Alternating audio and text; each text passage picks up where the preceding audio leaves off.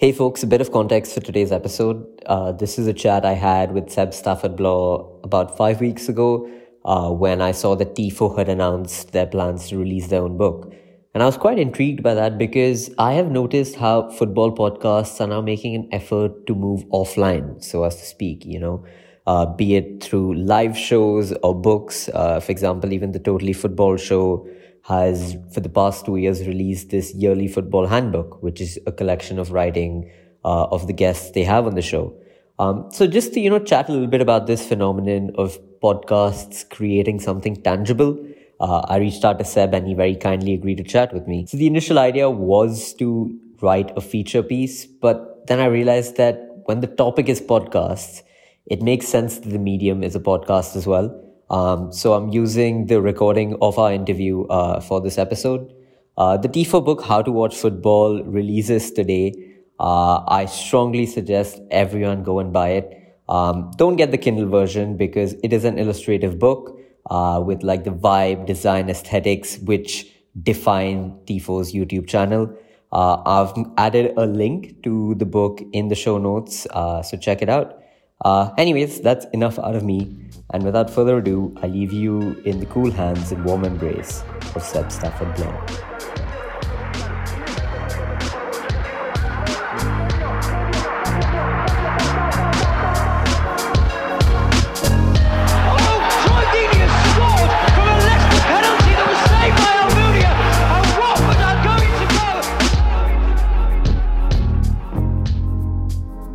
Where did the idea for this book come from? Like, how did that idea come about?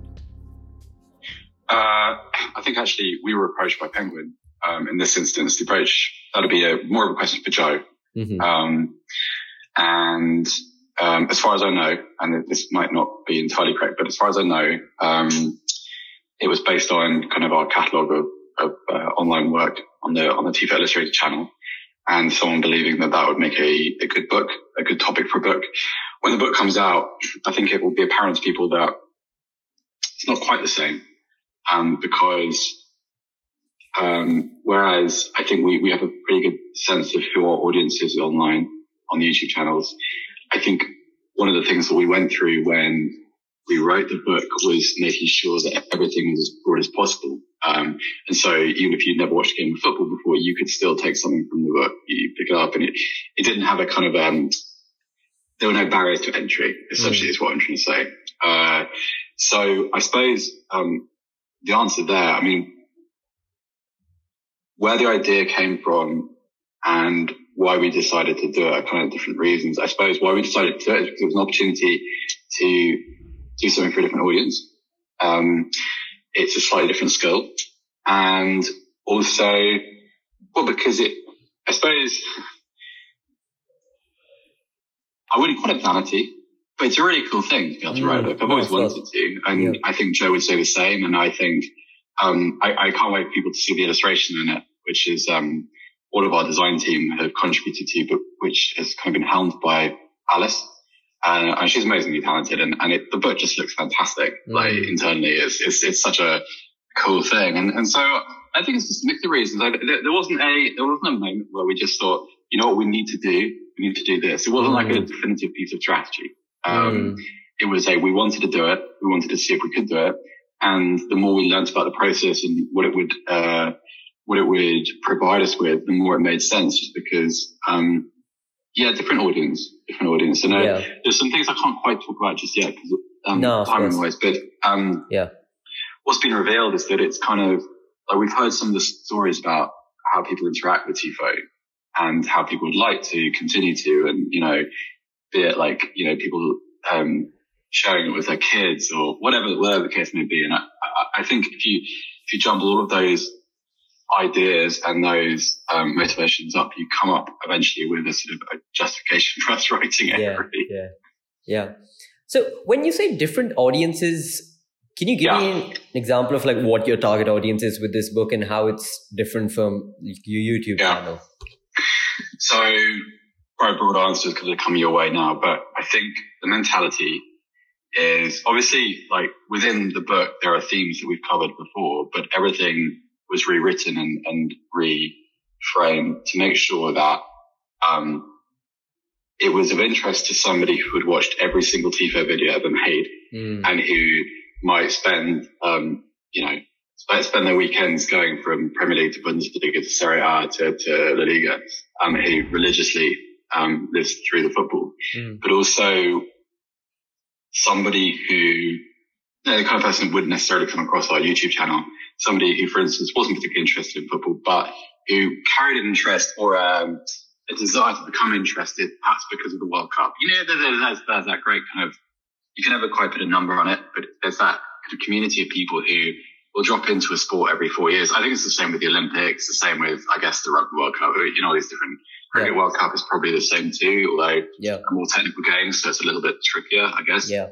But we wanted that audience as well, in the sense that we wanted to make sure that if someone wanted to, they could have not quite guide, but a little companion that, allowed them to dip in and out, something that was, something that served the individual, the kind of individual points of interest. So if you want to know about the origins of the pitch markings, then you could find it in the book. Equally, if you wanted to know why certain teams play in a certain way, or you wanted to kind of, do your own analysis, then you could find those tools in the book too. So, a little bit of a tricky process, because that's a bit of a balancing act to know where the kind of the ratio should be. But, I think that's it. It's just the audience, and this is a little bit of a cop-out answer, for which I apologize, but the audience is really, anybody who might be interested in football or who is currently interested in football, making sure that there is something for everybody. Whereas I think Tifo, sometimes we do things which are football adjacent. We might do a story about, we did a video a couple of months ago about where everybody's going to sleep during the World Cup. So that's that's not exactly right. So it's not interest in that. It's not confined to people that just, watch Man United games every week. Or Tottenham games or Chelsea games or Barcelona games. And yet also we'll do things like, we'll do quite football-y stuff, particularly on the IRL channel. With the work that JJ and John do. That's very based on, the kind of it's catering to football Twitter, right? In some way, that's like what you would a little bit. In some ways, exactly that. So, it's all of these things, and we didn't want anyone to feel excluded. I think that's the best way to put it. We wanted to make sure that everybody felt that there was something for them. Right. And was maybe a target with it, being an illustrative book, is children a target for it as well? In particular, was that something you had in mind? 100%. 100%. Probably not too young, but I would say anyone from ages 8 upwards, if you've got an inquisitive mind, you're more than welcome. I've got some, it's not really related to the book, but I've got some pretty strong opinions about what the game needs to do to make sure that everybody from future generations feels involved. And it would have been an act of hypocrisy had that not led into the book a little bit, so that, you make sure that if someone wants to find out about, climate change's effect on football, for instance, then, which is demographically speaking, that is on the kind of the hierarchy of concerns, it's higher for younger people than it would be for sort of people in their 50s and 60s. So, we definitely had children in mind, and we definitely wanted to make sure that they felt included too. And whilst, making sure the book is illustrated, to a really high standard is important in that regard, it's important also to remember that the way the book is written, is accessible too. And that's, I suppose that's another area in which the book differs from our usual YouTube product. Right. You got to make sure that it's, I keep saying the same word, but accessibility is really, really important. But Seb, wouldn't it be, if you're appealing to preteens, wouldn't it be easier to set up maybe a YouTube channel just for them, right? What is the reach of books today?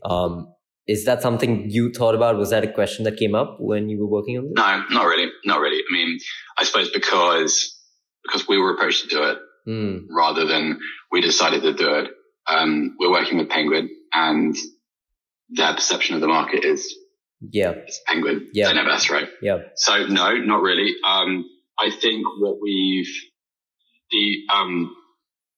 the children's version of our YouTube product, that as an idea, that's something which, it's a fair point. What I would say is that, there's quite a substantial overlap. Like nothing we do on the channel. There are some things which are not for children. There are themes, and if you're dealing with migrant labour abuse, for instance, that is not really a suitable topic for children. But if you were to divide up our content into things which are potentially of interest to children, even if they're kind of slightly above the kind of the pre-teen age, I'm never quite sure where those lines are. I mean, it's going to vary from child to child, of course. I think very little of what we do is not suitable. And so if we were to do a children's only product, I'm not quite sure what that would look like. It's not to say that it's invalid. It's just that I personally, and, the guys that make decisions above me, not quite sure. Yeah. I don't have an honest answer to that, really. Right. That makes sense. So I was talking to Nick Miller, who is the editor for the Totally Football Handbook, and good man, Nick Miller. Yeah. It was He's a great guy. Yeah. So one thing he said with the book was it's a way to kind of just make the podcast more tangible, right, for the audience. It's another way to kind of build that greater sense of community. What would you say about the TIFO community and how it's grown, and how would a book impact in helping to grow that out a little bit more? Well, I mean, I suppose two different questions. The first one is, it's quite interesting. TIFO's beginnings are quite humble. And it's become this thing where every now and again, public transport in the street, you end up getting recognized because, and probably JJ and John most of all, because JJ and John do most of the tactical stuff, and they're most visible. We are, as time goes on, we are getting to meet more and more people. And one thing I say is, if this is reflective of the TIFO community, these people are unfadingly polite and very nice, and they're just kind of they're just like us. They just like football, and they like the kind of themes within it, and they don't necessarily like the kind of the big shouty aggressive stuff that they can find elsewhere. It's a slightly more calmer place, I hope. So that's one aspect of it. I think the book, be careful about what I say, because I'm not quite sure. I feel like this is one of these things which reveals itself after publication. I think it allows, in my mind, and this is actually something demonstrated by that kind of recognition thing in kind of everyday life. There's still a little bit of division between what's successful online and what's successful in the kind of the tangible sense that you're referring to. And to me, and it's just my personal opinion, it's not necessarily reflective of what anybody else thinks. To me, it's it feels like, a success with a book feels like a real endorsement of something that you're doing, in a kind of crossover way. And I feel like it provides another level of authority, the layer of authority, hopefully. Yeah. And so it's an endorsement, really, isn't it? And, I get that. I mean, I guess maybe check in with me in about 6 weeks' time and see how I feel about that. Yeah. But that's certainly there's something about being able to connect with people. And you know how the YouTube mechanism works, and you know that obviously people subscribe to stuff and people have their online habits. It feels like a level above to actually create something that people would like to buy. And part of that is online. Yes, I know, but it's something that people go into a bookshop and find and find appealing. They're not governed by the kind of the automatisms that they are online in quite the same way. And so I suppose that's where I make the jump to kind of an extra layer of authority or recognition. Right. And how did that change the way you wrote it? How did that change your creative process? Was it the same? Were there differences there in how you approached that? Well, the book features not just my writing, but there's bits from John in there, there's bits from JJ, there's bits from Alex Stewart too. I suppose they'd all say, I'll speak for me. It was difficult because obviously we went through quite an extensive edit process, and we had people reading it from Penguin's side who, of course, knew less about football than others, and quite deliberately so that you have that perspective. And I think the best way of putting it is actually that I had to forget what I knew. Like, it's interesting, it's interesting how many kind of weird footballisms you internalize. So if me and you were just talking about last night's Champions League game and I was referring to 1-2s and pressing, we all know what we're talking about. It's very hard to kind of deprogram yourself to forget all of that stuff and all that other team knowledge, because that's really the basis from which you write is you take yourself out of the bubble of a football audience. And that's quite hard to do. It took me a while. I struggled with it, actually. I find it quite difficult. And the guys would probably say the same about the bits that they did. But hopefully we got there. But it's also, it was completely new to me because no matter where I've written, or where I've done work, it's been a football environment. Whether that's the Athletic or before that, it's like 442 and Football 365. But even when I was fortunate enough to do little bits in newspapers, it was in the sports section. So I've never really had the task of appealing to people who aren't actually that interested in football. So, So you went the comfort of the environment was there, at least when you were working on this. Definitely. Yeah. And the choice of the name of the book, was this kind of a reference? Because I know Ruud Gullit's book is called the same thing. So was that intentional, or what was the thinking there? Nah? Just coincidence. Yeah. I think, I don't see many similarities between the two, really.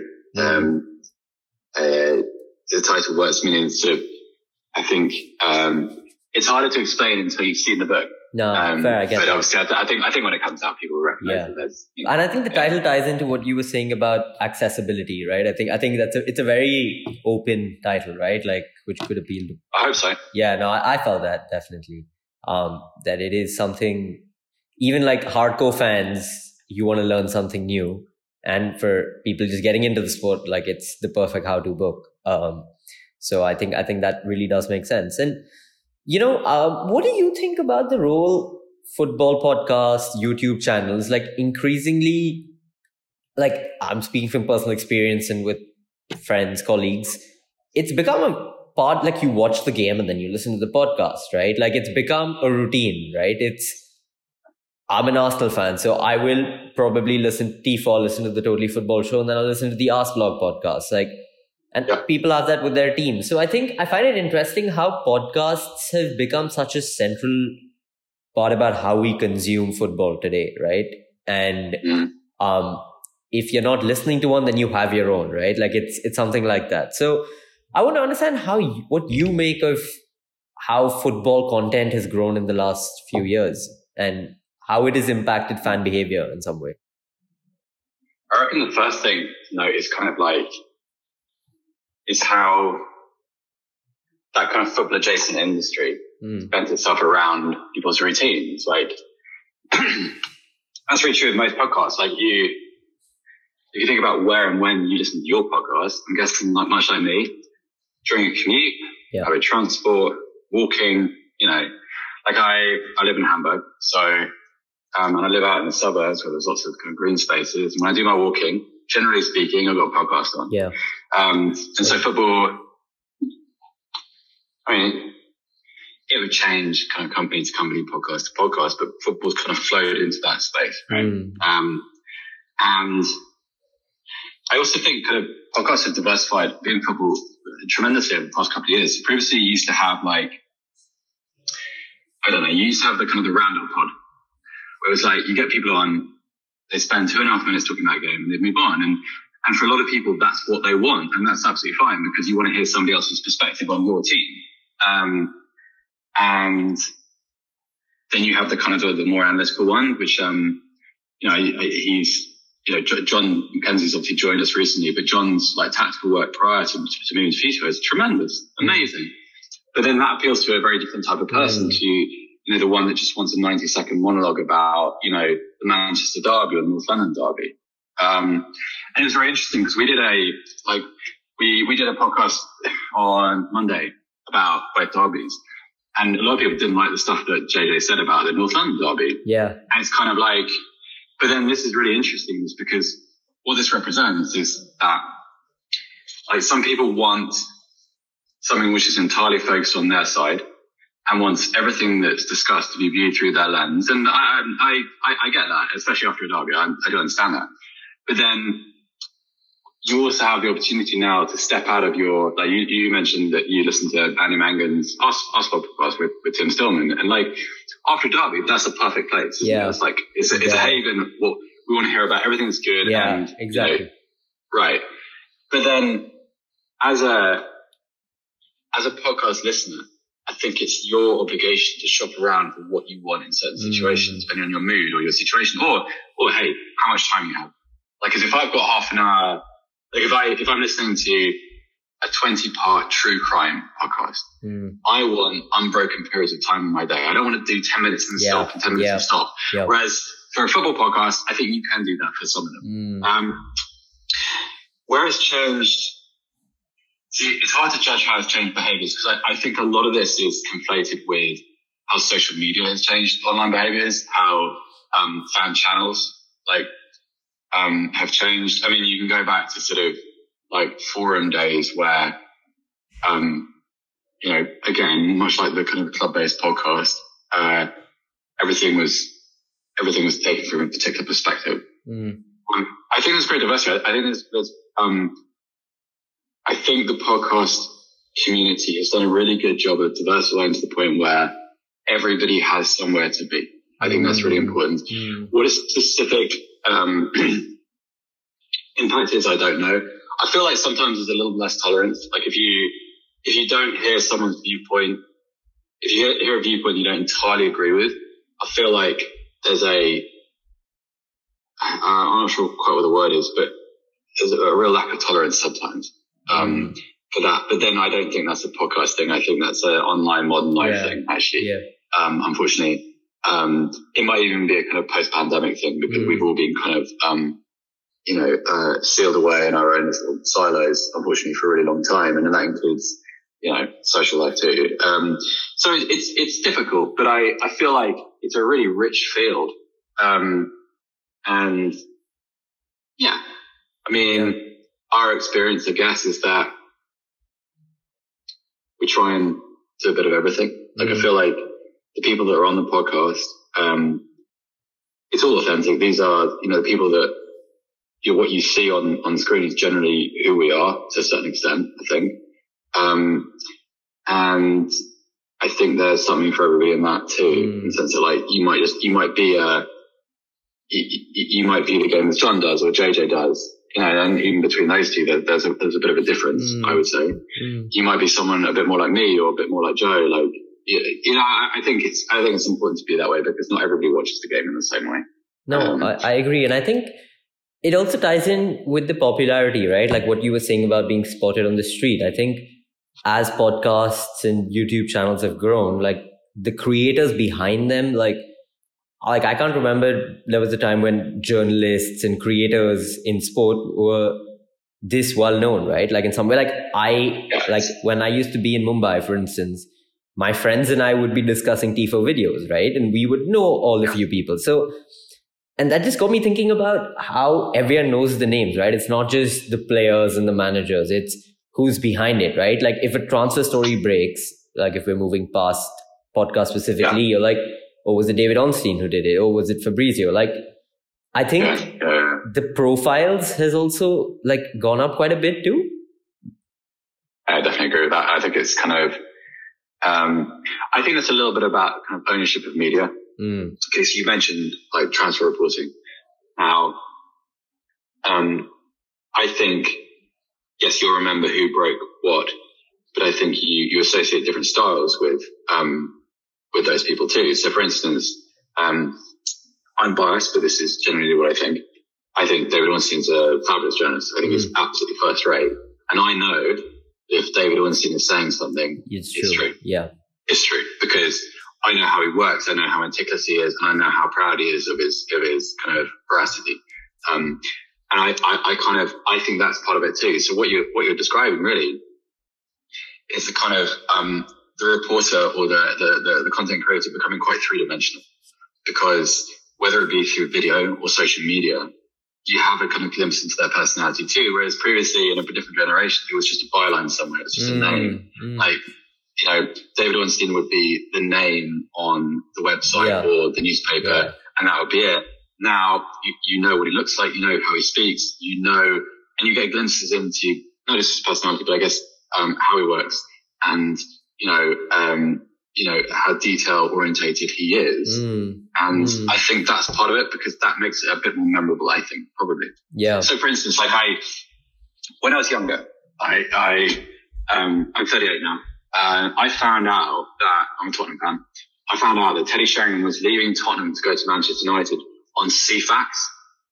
And it was a very important day because I was young, and Teddy Sheringham was back then. Without Teddy Sheringham, there wasn't much Tottenham, I'm afraid. Right. And I remember exactly what that headline said, and I remember looking at it it was a TV we had in our school classroom, and I just checked I used to, before I went home, I just put it on, check the CFAX, see if there's any transfer news. Today, just a mark of how different everything is. Today, I wouldn't know a headline at all. There would be no headline. It would just be information, and then different styles of presenting that information, and different people. And I remember, for instance, when Messi went to Paris Saint-Germain, Fabrizio Romano did his graphics and stuff, or I remember, there's almost too many examples to mention. Or I remember, David Ornstein's work when Gareth Bale was coming back to Tottenham, these things. And, it's very interesting. I always think actually that you don't really notice these things because they're so incremental over time, and you become so used to it that it's only when you step back and look at kind of how different everything used to be that you notice these trends. But you're quite right. It's become, the creator is kind of saleable too, I suppose. Yeah, I think it's just what we've seen about the creator economy just growing across the board, and I think we've seen those effects in football to a very large extent now as well too, right? I think you can set up your own newsletter, like for example, like Grace Robertson's newsletter, right? Her newsletter is fantastic. Yeah, exactly. I've been subscribing a long time. Also think about this, right? So it's a very good example you draw on, because think about the process in doing that. All it is meritocracy. Is this good? Yes, people want it, and that's it. It's a reward for good work. And, she deserves all her success. She's been, I remember following her on Twitter before a newsletter came out. And then, it's, and previously, you'd have a problem where the individual, do they get the platform? Does their talent get seen by somebody? Do they get the right series of opportunities somewhere? And if the answer to any of those questions is no, then you and I never know just how good she is or what she does, because we don't get to see the newsletter. And so this is kind of the beauty of creation, isn't it? It's so important. It is. I come from it's not a similar background, but I'm only here now because I was doing a job I didn't really like. I just did some blogging as a bit of a pastime, as a hobby. And it sort of, by complete accident, people read it, and that was fantastic. But would I have ever, in that situation, said, what I'm going to do? I'm going to retrain. I'm going to go and work for my local newspaper. I'm going to do this, and I'm going to hope for the best. And I wouldn't have had a chance, because you don't have the opportunity just to express yourself. And there was still a huge amount of luck in my case. I was in the right place at the right time, more times than I care to mention, but I care to remember even. But just get the opportunity to do stuff is very, very important in the first instance, I think. I completely agree. And lastly, so do you think that's made it easier for new creators now to kind of get their foot in the industry, or is it harder because everyone's doing it now? Yeah, it's a really important thing. I think it's a bit of both. I think if you're talking about, is it easier for a writer to have a blog and to go from the blog to somebody else's website to a newspaper? I think that's still a really difficult route. I think the era of bedroom blogging is probably over, just because I think it is. I just, it reached a kind of saturation point, I think. But in terms of designing a career, to express yourself, whether that be on YouTube or on TikTok or wherever. Like, I think now it's a lot easier. It's a lot easier to do it. I think it's a lot harder to be ultimately successful just because there's so many alternatives. And I think from a consumer's perspective, that's a great positive because you have all the choice in the world and you're free to go and find whatever you want. But from the creator's perspective, very, very tricky. Like I think there are advantages. Like I kind of wanted to, as my kind of second career, second life sort of began to kind of take some odd shape. Like I benefited enormously from being able to read other people's work so much. Like, having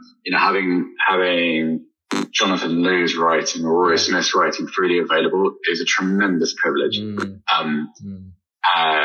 people don't realize just how much it is. Like, what I mean, like I can pick up an article most days and, learn from people like that. It's crazy. Henry Winter, like, okay, so I know over time some of these people have disappeared behind paywalls, but, you have, I suppose, the benefits of an education there that you wouldn't have if the internet wasn't so competitive. Yeah. I learn things all the time from all kinds of people. Like, you don't just learn from people who are writing for the Times or the Athletic or New York Times. Like, sometimes I'm not for instance, I'm not a particularly analytics, a lot of what I think about the game, I've never wanted to be an analyst. I don't, it's just not me, right? I'm not John McKenzie or JJ Bull. However, I would be lying if I didn't say that I hadn't learned a huge amount about how to check what I think from, data viz. And these are people that, you might just be on Twitter one day and find things that, somebody's put out there. And I think that's what's made life a little bit easier. Like it's become much easier to hone your craft and develop your skills. What you do with it is a different issue, and how successful you are is a different issue once more. But it's very complicated. It's a very, very good question, and it doesn't really have one answer. Yeah. But it's also worth noting that it's changing all the time, I think. So I've been in the industry roughly since August. I'd say probably 2010 World Cup is when I kind of thought, this might work out for me. And the differences between now and then are immeasurable, amazingly different. And yeah, so it's kind of an answer which needs to be updated every 6 months. Yeah. Everything changes every 6 months. For sure. Of course. Yeah. Perfect. Seb, thank you so much. This was my pleasure. Incredibly insightful.